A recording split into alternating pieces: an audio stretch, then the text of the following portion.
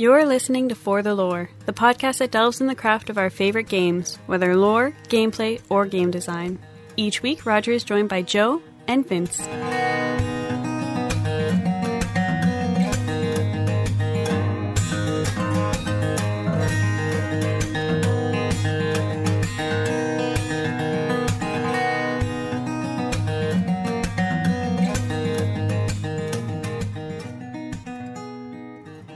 Welcome to For the Lore. This is Roger coming to you on the 6th of February. We have got a great show lined up. We're going to start off with some MMO news, and we'll start off with SWTOR.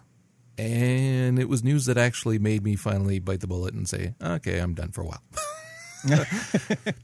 I actually put my subscription on hold for the time being. I had it actually for a while now. I've had that sucker active, and with the conversion rate, the Canadian conversion rate, I was paying damn near $25 a month for it, and it just wasn't worth it.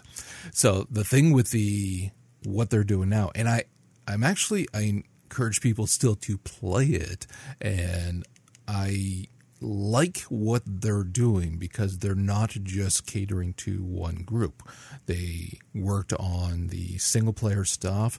Now they're going to be doing more of the operation stuff for guilds. And then they're talking about also some more PvP stuff and all that. So they're trying to, again, appeal to all different types of players. If you are the kind that has a really good guild and you enjoy doing the operations, then there's going to be some cool stuff coming up soon. They're already talking about not just 5.1, which is Defend the Throne, but also they're already looking ahead to 5.2, which is the War of Iocath. And there's some cool stuff going on there story-wise as well, with this new weapon on the planet, kind of akin to a Death Star, except much smaller, but still very dangerous, and you got to work to basically get rid of that.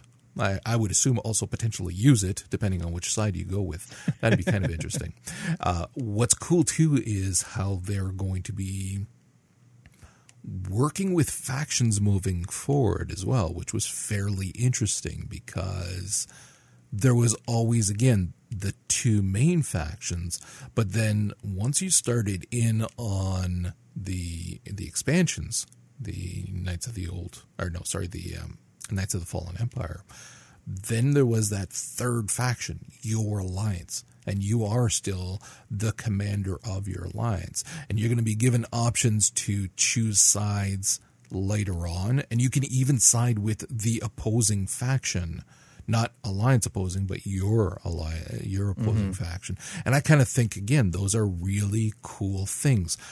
War has got to change people, so it does have to have an impact on your character in terms of who they will choose to side with, especially once you go into your alliance, because once you start questing and doing those alliance quests and recruiting and whatnot, you're recruiting from both factions. Existing factions, I should say, to work with you.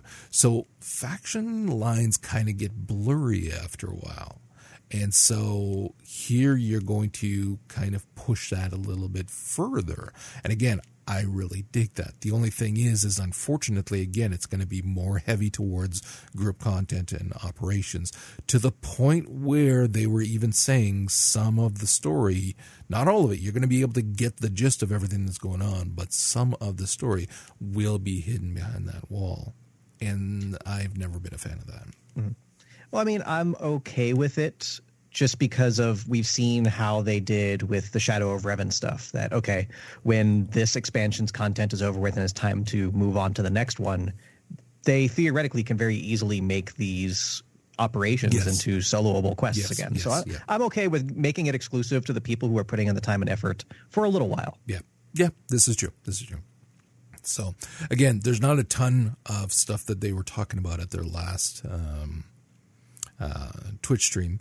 They did talk again about 5.2 probably coming out end of March, beginning of April. There's going to be a lot of stuff there, and there's going to be some very cool new ops bosses as well. I don't know if either of you watched the video. They were talking about one of the new ops bosses, and they said, like, there's no banana for scale here, but if you were standing beside this guy, you might reach his knee. And I was like, oh crap. Okay, that's kind of awesome. So anyways, for folks that are interested in that kind of content, then this is going to be just fantastic, and they will be very happy to finally get some more operations and stuff in. I'm going to just kind of wait until later on and probably resub at a later date. So for the time being, I'm still kind of trying to decide if I'm going to get another sub going for something or not. I was considering, I'm not doing WoW because, again, we've already established I'm not digging the content as it is now. And I was thinking about potentially doing DC Universe Online, possibly, to rip through a whole bunch of that content. But then there's some really cool stuff coming down the pipe for both WildStar as well as Elder Scrolls Online, too. So, Joe, I'll let you take the WildStar stuff to talk about the new dungeons that are coming out, which, again, in typical WildStar fashion, pretty lore heavy, and I love that. There's a lot of cool stuff. So they're doing this big focus on post 50 leveling and stuff like that, which makes sense because when you get to the max level in an MMO, what are you going to do? Roll an alt, or are the developers going to try to give you more things to do? Well, they're trying to give people more things to do, which they're going to be scaling up some of the older content, some of the old basically their versions of dungeons and things are going to try to scale up so that people can do them. In the update that's going to be doing that, which I believe they're calling it the Primal Matrix, they're bringing 2 new dungeons that are absolutely phenomenal sounding. The first one is straight out of like the old sci-fi Event Horizon, Lost in Space type stuff, which is that made me so happy. Oh, yeah. And my first read through, I actually missed the part where the person said, "Yeah, this sounds like Event Horizon." And I'm reading through, and I'm like, "This sounds like Event Horizon," and I'm just like, "Yeah, it kind of does." So the idea is that this particular dungeon starts on the Mordesh homeworld of Grismara. I'm sure I'm pronouncing that wrong. Sorry. And it's during the planetary blockade by the Dominion. So trying to escape the blockade and trying to get off, one of the Mordesh captains jets out, gets the spaceship with an experimental drive to try to essentially blink past the blockade. Well, in true sci-fi horror story fashion, that goes terribly wrong and they get lost into the ether. And so what winds up happening is here it looks like players can go and explore the Shade, which is the ship, because it has come out of the ether by Nexus. Quote, go figure.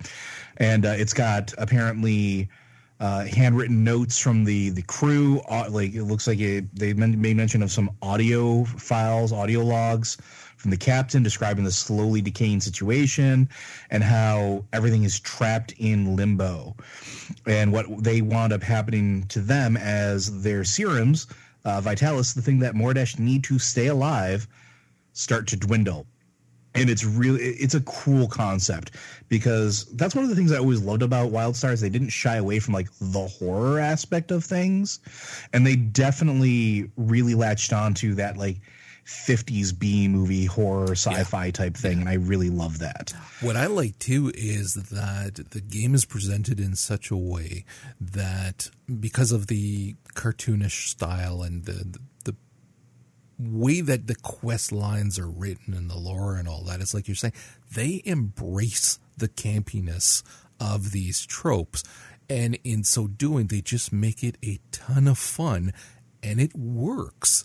Like the Mordesh stuff, a lot of people feel the same way too. There's not quite enough in the game for history-wise and to get a lot of the backstory on them and just to focus just on them. So when you see this and you see that this is going to really be Mordesh heavy, giving you a lot of that ingrained lore that you would get, oh man, it just sounds like a ton of friggin' fun. Yep, I 100% agree with you on that. And then the other one, which is Cold Blood Citadel, is basically in the I think it's in the north. It's called Asen. Leader of the Asen is this northern tribe, and apparently the big bad Mambo Jumbo is dead. And you go to investigate, and apparently there are things trying to get you to eat each other, which I thought was kind of interesting. So basically, as you go around in this frozen north, you're trying not to be devoured. And what does that sound like? What movie does that sound like? It sounds like The Thing. Yeah. everything here sounds like the way they're describing it, like the abandoned outpost, the way that the Citadel is going to feel, that it looks like but they're doing it a little magic heavy. Not only are there going to be like machines and elementals and stuff like that, but there's going to be like witches and things like that you have to face off in this frozen north fortress type place. It is absolutely hysterical. This, I think, is actually going to be kind of cool too, just because it's a little more earthly based compared to like the sci-fi aspect. It swings hard to the fantasy side, and I think that's going to be really cool to kind of walk through. Like these two things are actually making me like install the game again. Yeah, no, they do sound fantastic, and actually, I'm glad that they're creating more of these to entice people to get back into the game, and that's what it's going to do. Because if nothing else, I definitely want to get in just to run through these a few times, kind of thing. Just because especially the ship one, it just sounds like so much fun. This is something that I would love to run through with you, because I think we'd both be screaming at the same thing. Oh yeah, definitely. We also got some news for Elder Scrolls Online. Again, that's another one that's been pumping in some content periodically as well.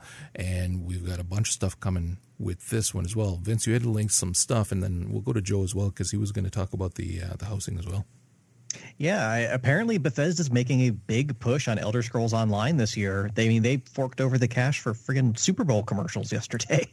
So they're hoping for big things, and I guess you can anticipate big things when you have the word Morrowind associated with it. Because we have the next expansion coming to Elder Scrolls Online, and it's simply called Morrowind, where you're moving into the realm of Morrowind for whatever the hell's going on up there. They're also introducing a new playable class, the Warden, focusing on nature magic with a big-ass war bear. So it looks really cool, but, I mean, obviously the big draw here is going back into that realm that most people associate with kind of the core of the Elder Scrolls franchise. Oh, dude, I saw Morrowind, and, like, I was very close to just kind of going, oh, wait, that's my MMO now. Because that's, I am so entrenched into that very specific area of the Elder Scrolls. And partially because that was the introduction. Like I played the other one, but nowhere near kind of as dedicated. It was Morrowind that we invested hundreds of hours in. So again, when I saw that, it was like, that nostalgia of like, oh my God, I would love to see how they're going to implement that in an MMO. That's bloody awesome. And not only that, given the way the time frames work out in the games, this is actually 700 years before the events of Elder Scrolls 3. So it's going to be a very recognizable world and setting, but also very different in numerous ways. And that's going to be exciting as well. Yeah, definitely. I don't know about you, but I was really excited about one certain aspect that they were announced that I believe went live today. Housing. Yeah. Because housing is always important, not just in MMOs as far as I'm concerned, but Elder Scrolls as well. Because all of the Elder Scrolls games like that worth a salt, you could claim a house and build it the way you wanted to, especially in Skyrim. I know people that have spent probably 1,000 hours in just Skyrim alone doing nothing but like building their damn house up.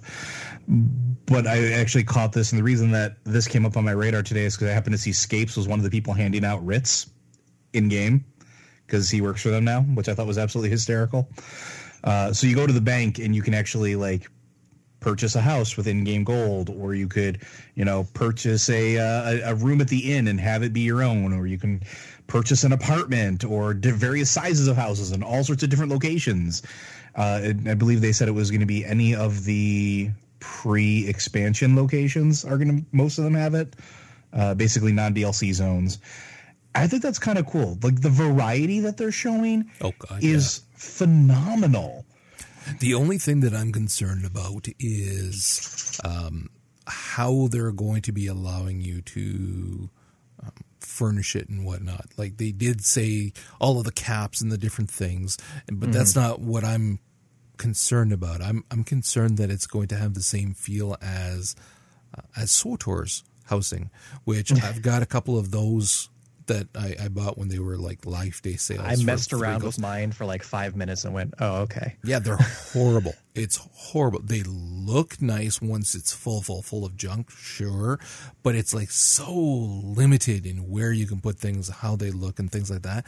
I don't like it. Now, part of that too is that that came about after WildStar. And WildStar's housing is quite literally the gold star of what housing should be. Yeah. So I'm worried that maybe ESO is going to go the SWTOR route of having, the blocks, and you can move your furniture within these blocks. You can move this here. I should say grids, not blocks. And I'm worried that's what it's going to do, kind of thing. And you won't have nearly as much freedom. I don't know if that's the case. I'm worried that might be the case. I mean, the images look nice. Oh yeah, definitely. Well, I don't know if they do anything like the editors that they have in like Skyrim, which have you played ESO at all? Yeah, really? Oh, yeah. Not since launch. Okay, so you played during the dark times. Yes. It did get better. It did actually get better, and it is moderately enjoyable, at least to me. Like, I'm not a huge Skyrim like fan, like everybody, like a bunch of people are, but if they do anything like they had with how you play stuff and were able to edit things there, it'll be fine. And they did mention that it is a full-blown housing editor. So we'll see. I'm probably going to install and screw around with this to see what it looks like. Yeah, I'm kind of curious as to how these costs line up with the current in-game economies, because the housing goes anywhere from 11,000 gold up to almost 4 million for like the giant mansions. Like, I'm just curious as to, what portions of the player base can afford what types of housing. I'm also curious because they were saying that you can buy with both in-game gold as well as crowns, which is when you're spending real money.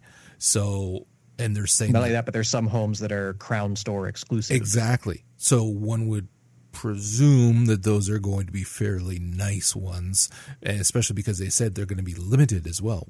And I like that a lot. I like that a hell of a lot, because then there is a little bit of the bragging that, that, hey, come and see my house. And it's like, holy shit, when did you get that? I can't see that in the store.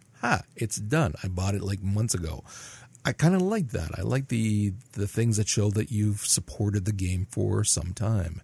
So the only concern is how much. And I didn't read anything saying how much those are going to cost. Yeah, honestly, they throw them a couple bucks for a cool banner, sure. But and it looks like you can. It's going to be interesting too, because it's going to be both available from the Crown Store as well as gold. So are they going to be striking a balance like some of the other games have? What's that balance going to be? And then they did mention that there are going to be those Crown Store exclusive like apartments and stuff like that look gorgeous. Maybe all we're seeing are those. I don't know. I do like also that it's going to be account wide. So it's not a money grab of you got to buy it with every single one of your characters. Nope, one of them, and then you're set to go. Although they are, which is how it should be, honestly. Oh, damn right. They are encouraging as well, collecting and getting as many as you can, kind of thing, with the various achievements. I think they said, or whatever, if you get them all. So fucking houses like Pokemon, but yeah, no, I'm really curious how it's going to translate to real money, and that's not going to be in the store. I think they said the 24th of February is when they're putting the first ones up in the Crown Store. I believe that's correct, but they're definitely doing something in game already, because the CMs have been active handing out stuff based around this coming expansion. So I don't know if they're trying to get, I guess, a rough idea of who's going to log in to try to get things ready, or what's going on with that. I kind of want to poke at Scapes later and find out what the deal is. Yeah. Oh yeah. No, I'm curious to see the houses as well. Definitely. Okay, let's move on. We also got some news about, and Vince and I were just talking about that pre-show about Diablo 3. I actually bounced back in for the season 9, and I was playing with my son. So we unlocked the pets, and we unlocked all of the stuff for the lower level stuff and the portraits and the whatnot. So we unlocked all of that.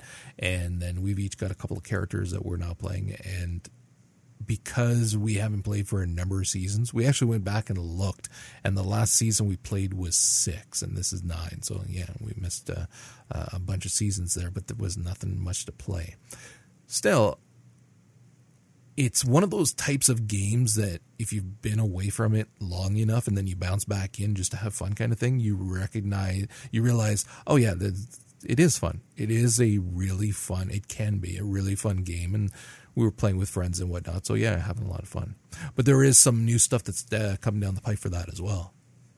Yeah, we have patch 2.5 coming out for, I guess it's going to be season 10 coming up soon. I don't know exactly when the seasons are lining up. But this one has a couple interesting new features, the first of which is long overdue, I would say, and that is the new armory feature, where not only do you save certain gear sets, but talent builds, Kanai's Cube passive abilities, and everything. So with one button click, you can completely switch from one character build to another, which is a godsend. That is going to be so bloody awesome. Literally set up your solo speed runs, your group carrying, and your progression builds, and boom, done. One button. So we've all been there. You're like, oh yeah, I'll help you run through a rift, and you try to switch over, and you're like, oh crap, I forgot a rune, or oh no, I'm wearing the wrong helmet. So this is great. Yeah. Oh yeah, I agree. Beyond that, they're having a special storage tab for now crafting mats, but the stacks on those go up to like 1,000, don't they? Like, you're not really saving a whole lot of space in your stash by moving the crafting mats out of there. But yeah, you still are. I've got my main tab. Like, my first tab is always full of crafting shit between the gems and everything else. No, but they're only talking about the stuff that you get from salvaging. Oh, so the gems won't go in there? No. Oh, okay, well that says sucks. Crafting materials picked up or obtained through salvaging. So, but I don't know if they consider gems crafting materials. Well, they are. You craft them to make them better. We'll find out, won't we? So that would also include like the Herodric stash stuff. So that does help, I guess. I would like to see all of the legendary gems also get their own tab. Because you run enough greater rifts. Yeah, there's what, like 50 of them at this point? Fuck, that's annoying. Yeah. Awesome. Yeah. Okay. And the big thing here is power creep ahoy, because they are now introducing primal ancient legendary items. At first we had legendary items, and then the chance of prefixes the chance of getting an ancient legendary item, which was exactly the same as a legendary item, but the stat caps were increased by, I think, like 25%. So now a primal legendary item is an even more powerful version of the exact same item. And this is just kind of what's kind of pulled me away from Diablo 3 with the last several patches, that there's nothing really new. They're just continually pumping up the numbers. Yeah. Like that's what they're doing is, okay, everybody's now doing 10,000% damage. So now we're going to introduce these new difficulty levels, which the only thing that they're changing in the difficulty is now the enemies are doing 10,000% damage. So now we need gear that does 20,000% damage. So it's just, I would like to see them adjust the difficulty through mechanics instead of just raw numbers, because it's the same thing. Like, it's not any more challenging or fun. It's just throwing bigger and bigger numbers at you, and it kind of burned me out on the game. That said, my son loves those big numbers. Oh, he's playing the Impale Demon Hunter, and today he was you're literally 14 billion. He was like, I got over 1 billion on my thing, and I was like, stop showing off. But yeah, I'm just right now. Again, I'm enjoying it, but it's the same thing that we've done many times already. So yeah, there's literally nothing actually new to the game in, I want to say, the last 5 seasons. Maybe not 5, but at least 4. Yeah, but yeah, I'm looking forward to when the Necro finally gets in, so that we'll get at least. It's not a new class, but a different class. Yeah, it's not new. It's just a different flavor of the same thing. Yeah. So, yeah, we'll see. Okay, moving on. Joe, you found some Sea of Thieves news on the co-op stuff as well. Yeah, actually, so we knew that there was going to be a lot of interplay between crew members, and we've been talking about that for a while. It's one of the things that we actually like about that. We actually got to see some PvP combat. And in this video, you're seeing, people boarding the ship and, repelling boarders and what happens after they die, which apparently is a ghost ship. You actually go to Davy Jones's ship. How fucking cool is that? Yeah. To this daring jump from one ship to the other to go steal the treasure, to jump back onto their original ship and make their way back home. Like, it is just really cool. And not only that, but in between bouts of destroying your fellow pirates and stealing their treasure or ships and sending them to Davy Jones's locker, you can play a lovely little sea ditty or shanty on your concertina or weird harmonium type devices, which I thought was absolutely hysterical. That there was at one point there was just a bunch of them sitting around playing musical instruments in a video game about pirates. I kind of think that's awesome myself. I do. I think that's a selling point to me. Damn right. But we need more games like that. What's that? We need more games like that. Well, and this is something that was actually born of them listening to player feedback. Like, a lot of the gameplay that we're seeing are direct, like, notes that they got from players that were like, it would be cool if you could do this. This is something that we think should happen. This is really lame. Don't do this anymore. And they're trying to craft an experience that is, well, you're never going to please everybody all the time, but is enjoyable for a majority of people. And I think that's really noble because it's a difficult thing to try to do to begin with, let alone, you're trusting player feedback. And those players are just as likely to go say, fuck you, this game sucks, make it better, and not give you any actual feedback as they are to actually give constructive feedback. But apparently the community that they've been engaging with, the players that have been playing like the alpha with them and things like that, have been really constructive in ideas. I guess being a pirate brings out the best in players. Who the fuck knew? So we still don't have a release date for that. That's sometime this year, but they haven't said when, have they? No, they haven't. If I had a hazard a guess, it's probably going to be like holiday season, so probably like October, November. See, I think this is a game that really needs to come out outside of the holiday window. Like, I mean, this would be a perfect summer release. I mean, kids are out of school. It's a perfect time for a big co-op game. Because if you start releasing this in September, October, it's going to get completely overshadowed by all the big dogs, just like every other small game that comes out in that window. I agree. Yeah, and that's a big worry, and I agree with you. I really hope that they speed it up and kind of push to summer because I want to steal a pirate ship. I don't know about you, but I really want to get out there and steal a goddamn pirate ship. Oh, Sir Reginald will be getting in all manner of trouble. Oh God, this is going to be great. And Vince won't be the narrator, so we can actually force him to walk the plank. Fucking right. Listen, if you want to send me an Xbox One, you can force me to do whatever you want. It's coming out on Windows as well. If you want to send me a new PC, you can force me to do whatever you want. I'm looking at you, Alicia. All right, let's move on. We got a crap load of news about Resident Evil 7 as well, which finally not so released. Much news, it's out. Well, no, I mean in terms of some people playing it and seeing and getting the reviews and all of that. So this is the first real quote-unquote VR game coded from beginning to end for people to play in VR. You don't have to, but a lot of people are. It's the last count I saw was over 60,000 people that played it in VR versus normally. And Vince, you found this video of someone playing through quite a bit and just talking about it as well.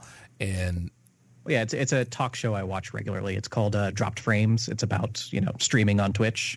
So of the three hosts, Itme JP, Co-Carnage, and Ezekiel III, and they also brought in Maximilian as their rotating fourth chair for this episode. Everybody except JP has played the game in VR, and they had nothing but glowing things to say about the VR portion. Like, of course, they had things, small complaints about the game itself, but I mean, any game's going to have some small bits, but just hearing them talk about the VR experience kind of started to turn me. Oh yeah. We played the demos And this is one of the things that they talked about in that stream as well, wherein it can cause a lot of nausea for people if you just move around normally, quote unquote, in the game. And that's what I found. I found the nausea level was ridiculous if I just moved normally, whereas when my son played it, didn't bother him at all. But there's another setting that you could do where it kind of snaps to quarters almost when you move. And that really helps a lot, though I still kind of found that it gave me nausea. Although that said, and I was talking to Joe about this, I actually found there's a device that came out. I don't know when it came out, and it wasn't developed for VR, but it was developed for anti-nausea.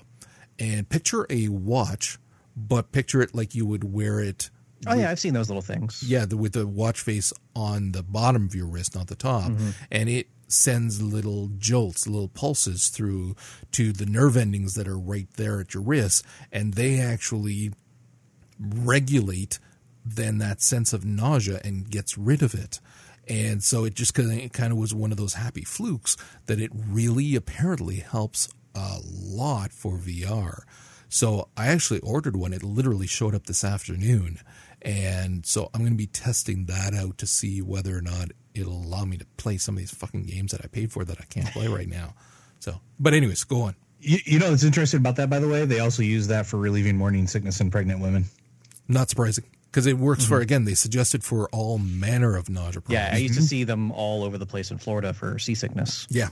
So I'm hoping it's going to work. I tested it on my hand. It's kind of weird when you jack it up, your hand starts kind of twitching like it's alive. It's got a mind of its own. Sorry, go on. No, just a really great discussion about, how the game works in VR and how they say no other, like, they can't play a horror game anymore that's not in VR and not up to this quality because nothing will be scary again. Because I loved, because as the three of them were talking about it, JP was taking clips off of their streams and playing it over the videos and just watching them continually losing their shit over and over again. I watched like the first hour of the game, like in a regular playthrough, not a VR playthrough. And I stopped there because holy shit, like I really want to play this game now. Like, I don't know like how you guys are feeling about it, but as somebody who I've never been into the Resident Evil games, like it's never clicked with me. This game looks so amazing from like the batshit crazy horror level, but that kind of winking nod to this is still obviously a video game because this jar of first aid gel is going to magically heal your wounds, and like all the cool video game stuff that they're just throwing in there that is 100% in line with the Resident Evil franchise while also being this like legit horror freak show game. I'm enamored with it, but I've got enough to play right now anyway. The only thing holding me back right now is the cost.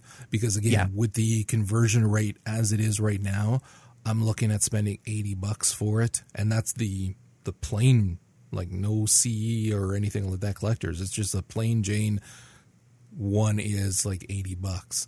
So I want to wait until it goes down at least a little bit. But every time I'm seeing something like this, it's like, this is why I bought that goddamn PSVR. That's one thing they all talked about on the video of, is the game worth it? And they said, unless you're a huge fan of the franchise, it's an 8, maybe 10-hour experience for $60. You might want to wait a little bit. Like they said, it's a fantastic game. They all loved playing it. They all loved playing it in VR, but as an objective consumer, you might want to wait for a price drop. Yeah, I'm gonna start checking out the hawk shops around and see if I can just get it used because it won't matter, and then play it because again I don't want to spend $80 on it. I really don't. But have either of you actually seen any of the actual game outside of the demos?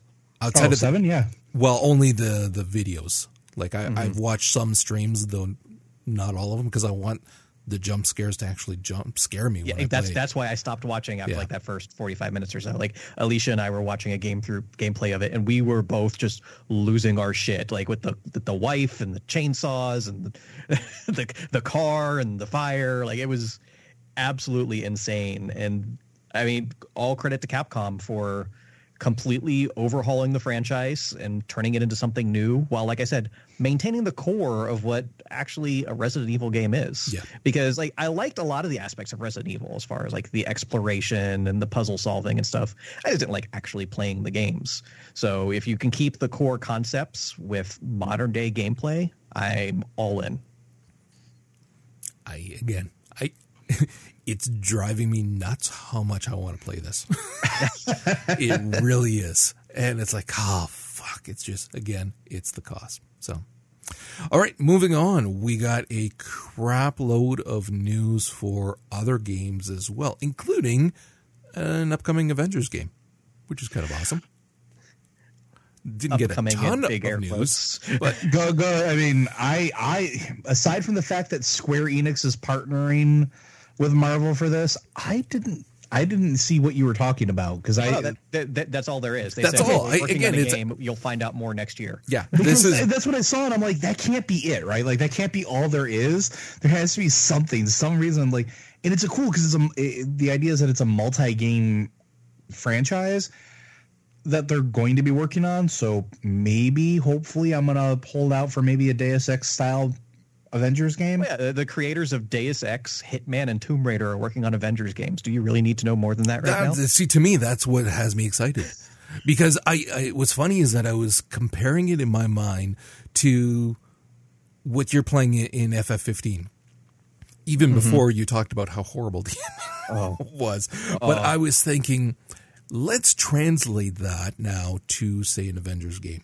Where let's just imagine that the core storyline is actually not all that interesting, but all the other stuff is a ton of fun, whether it's crafting new actual comics. What's that? Yeah, like whether it's crafting weapons, doing street level fighting thugs, or just the life of a superhero kind of thing.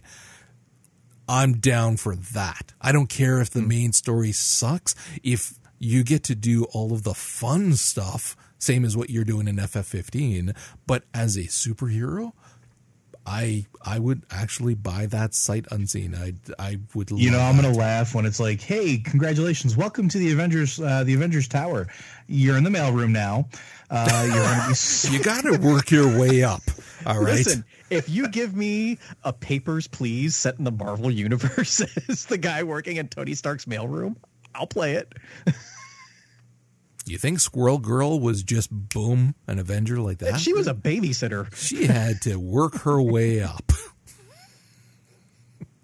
Anyways, I think it's awesome. Again, and it's not because we saw anything, but it's because of what we're seeing presently with Square Enix, and then kind of imagining where they're going to go with that. And not only that, what we're seeing from Marvel about how they're picking and choosing who they want to partner with for various games. Yep. So, I mean, this is going to be, their Avengers initiative for video games. Like, I'm going to imagine it's going to be like a Thor game, a Captain America game, an Iron Man game, and then eventually like a crossover like they're actually doing in the movies, which that would be cool as shit. Yeah, I agree.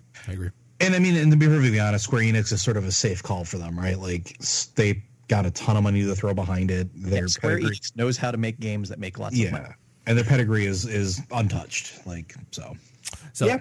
And then we got the Kickstarter for. Well, actually, it wasn't a Kickstarter though. It was that other thing. What's that? Yeah, it's a fig. Fig for Pillars of Eternity too. Yes, Pillars of Eternity 2 is currently up on Fig, and it's doing quite well. It's doubled its goal, which actually right now is about a 50-50 split between just regular like Kickstarter-style pledges and the actual Fig investment funds, because the way Fig works, we've talked about it before. Yeah. You can actually get an investment and a return on said investment once the game comes out. But the cool thing that we're seeing here with Pillars of Eternity 2, Deadfire, Obsidian did well enough with the first Pillars of Eternity that the sequel was going to happen, like regardless. The crowdfunding measure is just to make the game better. So with the amount that they've done here, mechanically, you're going to be able, all the classes now are going to have subclasses. Multi-classing is going to be in the game because they come from, of course, an old school D&D background with Baldur's Gate. And just all the stuff they're adding in here isn't stuff that would have made the game, but it's stuff that's going to make the game better. And I think that's a really interesting way to approach this. But the game itself, like I I haven't played too much of the first Pillars of Eternity. I own it, and it's deep in the backlog. But I thought really you'd been enjoyed playing it. I had played it, yes. Oh, I thought you were playing it now, though. I thought you'd been playing it.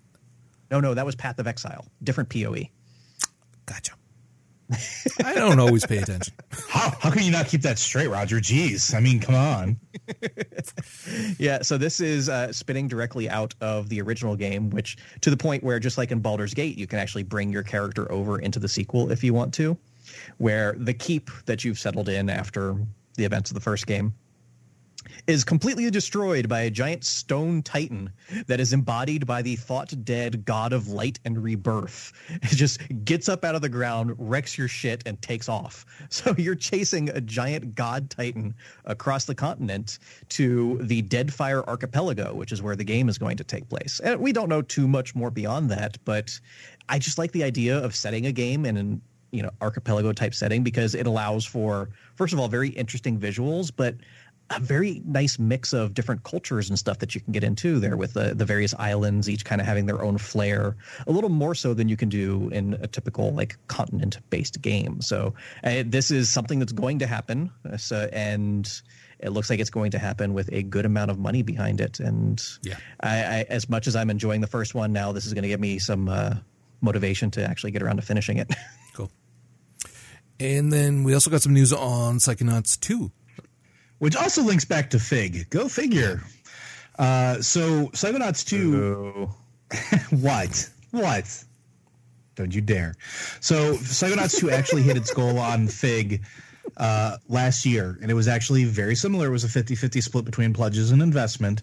And it raised about $3.8 million. And it kind of disappeared for a little while. And it looked like Double Fine was kind of hunting around for a publisher. Well, they found one. Starbreeze, people that brought you Payday 2. And not only is Starbreeze going to be publishing it and bringing it to the PS4, the Xbox One, and the PC sometime in 2018, they're also going to invest $8 million more into the project. Wow. So I want you to, not only did this make almost $4 million, they're throwing another $8 million at it. That's kind of huge. So it's Double Fine's going to continue to develop the game and own the IP, but Starbreeze's shares of the revenue will become 60% after the investment is recouped. So basically, they're going to get 100% of their investment back once the game launches. I think it's 85% after that, and then it's going to be 60% after that, which is very smart on them, because if any of the Double Fine games are a good indicator, plus the Fig and how people pledged on it, this is going to sell. And Psychonauts 2 is probably one of the more anticipated platformers. I think Psychonauts 1 is, 10 years old now? A little more than that. Least. A little more than 10? I'd say more than that, yeah. And it And came out on the original Xbox, didn't it? Yes. oh, no, Yeah, it it did. did. Yeah, you're right. Yeah. It absolutely did. So it's a pretty old game, Closing in on 15 at this point, I believe. but it's still beloved, and it's still one of those games that people love to play. And I mean, I still have it. I still play it. Oh, yeah. I have an HD edition of it, I think, on Steam somewhere. Yeah. Yep. Same here. But I'm actually excited for this, because we have a date, we have a publisher, which means it's actually getting done. And we did see some little gameplay footage actually with Tim Schafer going through it, but it wasn't much more than just here's how mechanics and movement work, which looked fluid and gorgeous, and hopefully translates through the rest of the game. I'm pumped. I want this fucking game. They're actually going to be doing some VR stuff with that one as well, too, which is kind of cool. Oh, yeah, everybody's doing VR. Yeah, but Psychonauts in VR is going to be a very different experience from your traditional VR game. Actually, that's due out later this February, isn't it? And I think it's Psychonauts in the Rhombus of Ruin is the name of it. Yeah, but I thought they were incorporating some VR elements into the Psychonauts 2 as well. I could be wrong, but I was almost positive that If they're were. already going through the trouble of making the VR spin-off, It's I'm sure they'll pretty move some of the guaranteed elements that- in, yeah. Like, based on some of the stuff that I've done for VR, be it demo or games that I bought kind of thing, that kind of quirky animation, you would maybe think, well, yeah, but your brain won't think it's real when you're in it. It won't be quite as cool. It fucking is. It's awesome.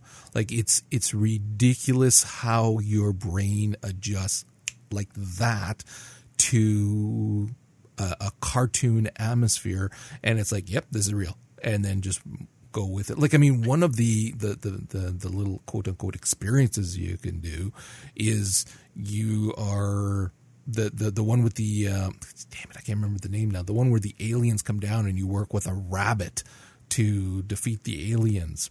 And it's just this little scene. You really don't do anything per se. You just kind of stay there and watch the shit happens. But there's this massive fucking white rabbit. Like, again, when you're looking at the screen, it's like, okay, well, it's not that big. When you are in the VR, this is a big fucking rabbit. And then you watch and the spaceship comes down, and it's all a very cutesy animation style, but you're there. It's phenomenal. So this kind of stuff for Psychonauts would just make the game that much better. Well, it's also interesting because, I mean, Psychonauts, these are psychic kids. You have powers of the brain. So putting it into like a VR first-person mode just seems like the next logical step as far as I'm concerned. I agree. Okay. And then there was also this Drawn to Death that you were talking about. So this is an interesting one. So it's from the mind of David Jaffe, who is behind Twisted Metal and God of War as well. And it's a shooter brawler is how it was described. It's an arena combat it's a 4-player arena combat style game. But what's interesting to me is the art style about it. So the basic idea is that you as the players are going into this world created by a bored high school teenager who's drawing in their notebook, creating these characters, coming up with these arenas, coming up with these places in the world. And the aesthetic is, to me, super, super cool because everything looks like it's drawn with colored pens, not pencils, not markers, not, these super amazing artistic things. It looks like it was drawn by a teenager, including the environments that look like they were drawn by a really disturbed kid. And I think that's really, really interesting. And what caught me about it is that the goal is to make a smart shooter brawler where it's not just pull the trigger and kill your opponent. It's how do your character's abilities interact with the people that you're playing against? What are the nuances there? Like they showed off one of the characters, Diabla, I don't remember what her, Diabla Diana or something like that. Basically female devil. And there was another character that can throw demons at people. She can actually absorb the demons. That's pretty kind of cool. It's an interesting concept. And apparently there is going to be some form of story that goes along with it. I have a feeling it's going to skew towards the Twisted Metal style of things. But we'll see what happens. I just thought it was cool. We actually haven't seen much of this game. Like it was at either E3 or PSX like 2 years ago. Yeah. Yep, I remember that as well, too, because it was one of those things we talked about it. The concept is very cool, and listening to him talk about it, he was saying how they're not limited. They can do whatever they want because it's a child's imagination and drawing, so they can really go nuts with it. But no, I remember them talking about it forever ago, and I'd forgotten about it. And so it's nice to see that it's getting made, and they're getting closer to done. I also enjoy the little FMV that they put in at the beginning, too. I thought that was an interesting nod to some of the older games as well. Yeah. Okay. And then last bit of news, and it's really not much. Once again, just like the Avengers, it's more of a hint. It looks like we're getting another Batman Arkham game. So it sounds like it's going to be following up on Arkham Origins and just be shortly thereafter kind of thing, which would still put it before Arkham Asylum if rumors are to be believed. I don't know how I feel about that right now, and part of that is because I'm kind of getting a little overwhelmed with Batman at this point. I've been playing, but he's the only thing Warner Brothers has that makes money. I've been playing not true. Batman. Justice 2 is coming out. It's starring Batman and Superman, who's acting like Batman, but still Superman. Superman sucks in Injustice. And I don't mean his character sucks. That kind of goes without saying. Playing Batman sucks in Injustice. I fucking hate it. You know who the best is in Injustice? Aquaman. No. Batgirl. Fucking right. And I'm not just saying that because Babs is the best. She actually is the best. But it's one of those where I piss off Tristan because I'm always doing the same thing. It works. And I win. So there you go. But yeah, I've been and doing. he learns a lesson about life. That's right. Your old man Star will cheat when swipe, he has rainbow to. across the screen. But no, I've been doing the Arkham Origins Blackgate on the Vita, which again, as I've been saying, I'm really quite enjoying, though it's not without its faults. When I played it originally, when I bought it, I had only done a little bit of it kind of thing, and then typical kind of fashion, you play a little bit and then you move on to the next game.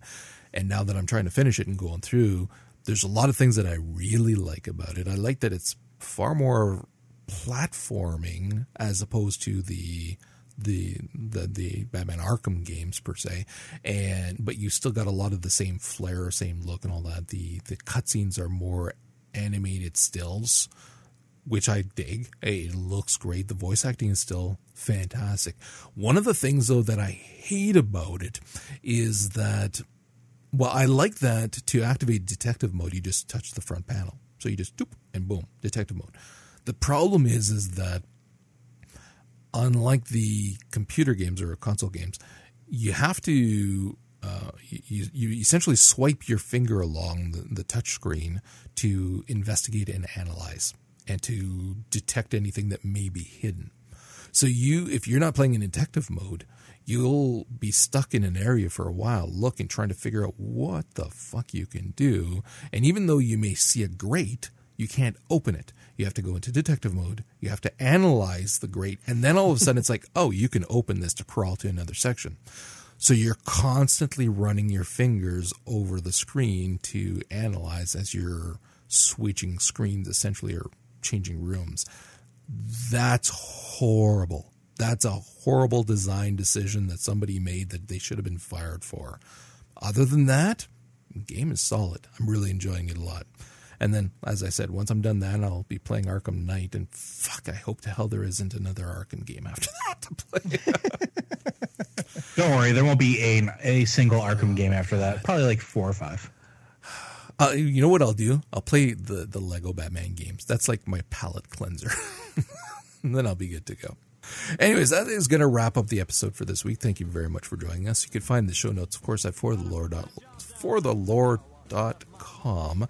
You can also find us on Twitter at forthelore, or individually. Joe is Loaders at J, Vince is Samodian, and I am Zen Buddhist. You can also find us on iTunes and Stitcher if you would like to leave us a comment. And with that, we will see you guys next week. Looking for a place to play. Well, I thought my picking would set him on fire, but nobody wanted to hire a guitar man. Well, I nearly about starved to death down in Memphis. Thank you for listening to For the Lore. Each week, the show is broadcast live on Mondays at 7 p.m. Eastern. Stop by forthelore.com/live to join the conversation and have your thoughts discussed on the show. If you'd like to hear more from the guys, check out Comic Book Informer, a weekly podcast from Vince and Roger, as well as Popcorn Ronin, a bi-weekly movie, TV, and anime podcast. And lastly, thanks to Manelli Jamal for the show's theme music. We encourage everyone to check out his site, ManelliJamal.com, or find him on iTunes and help support this incredible musician by picking up his CDs. I showed him what a band would sound like. I was a swinging little guitar man. Show him, son.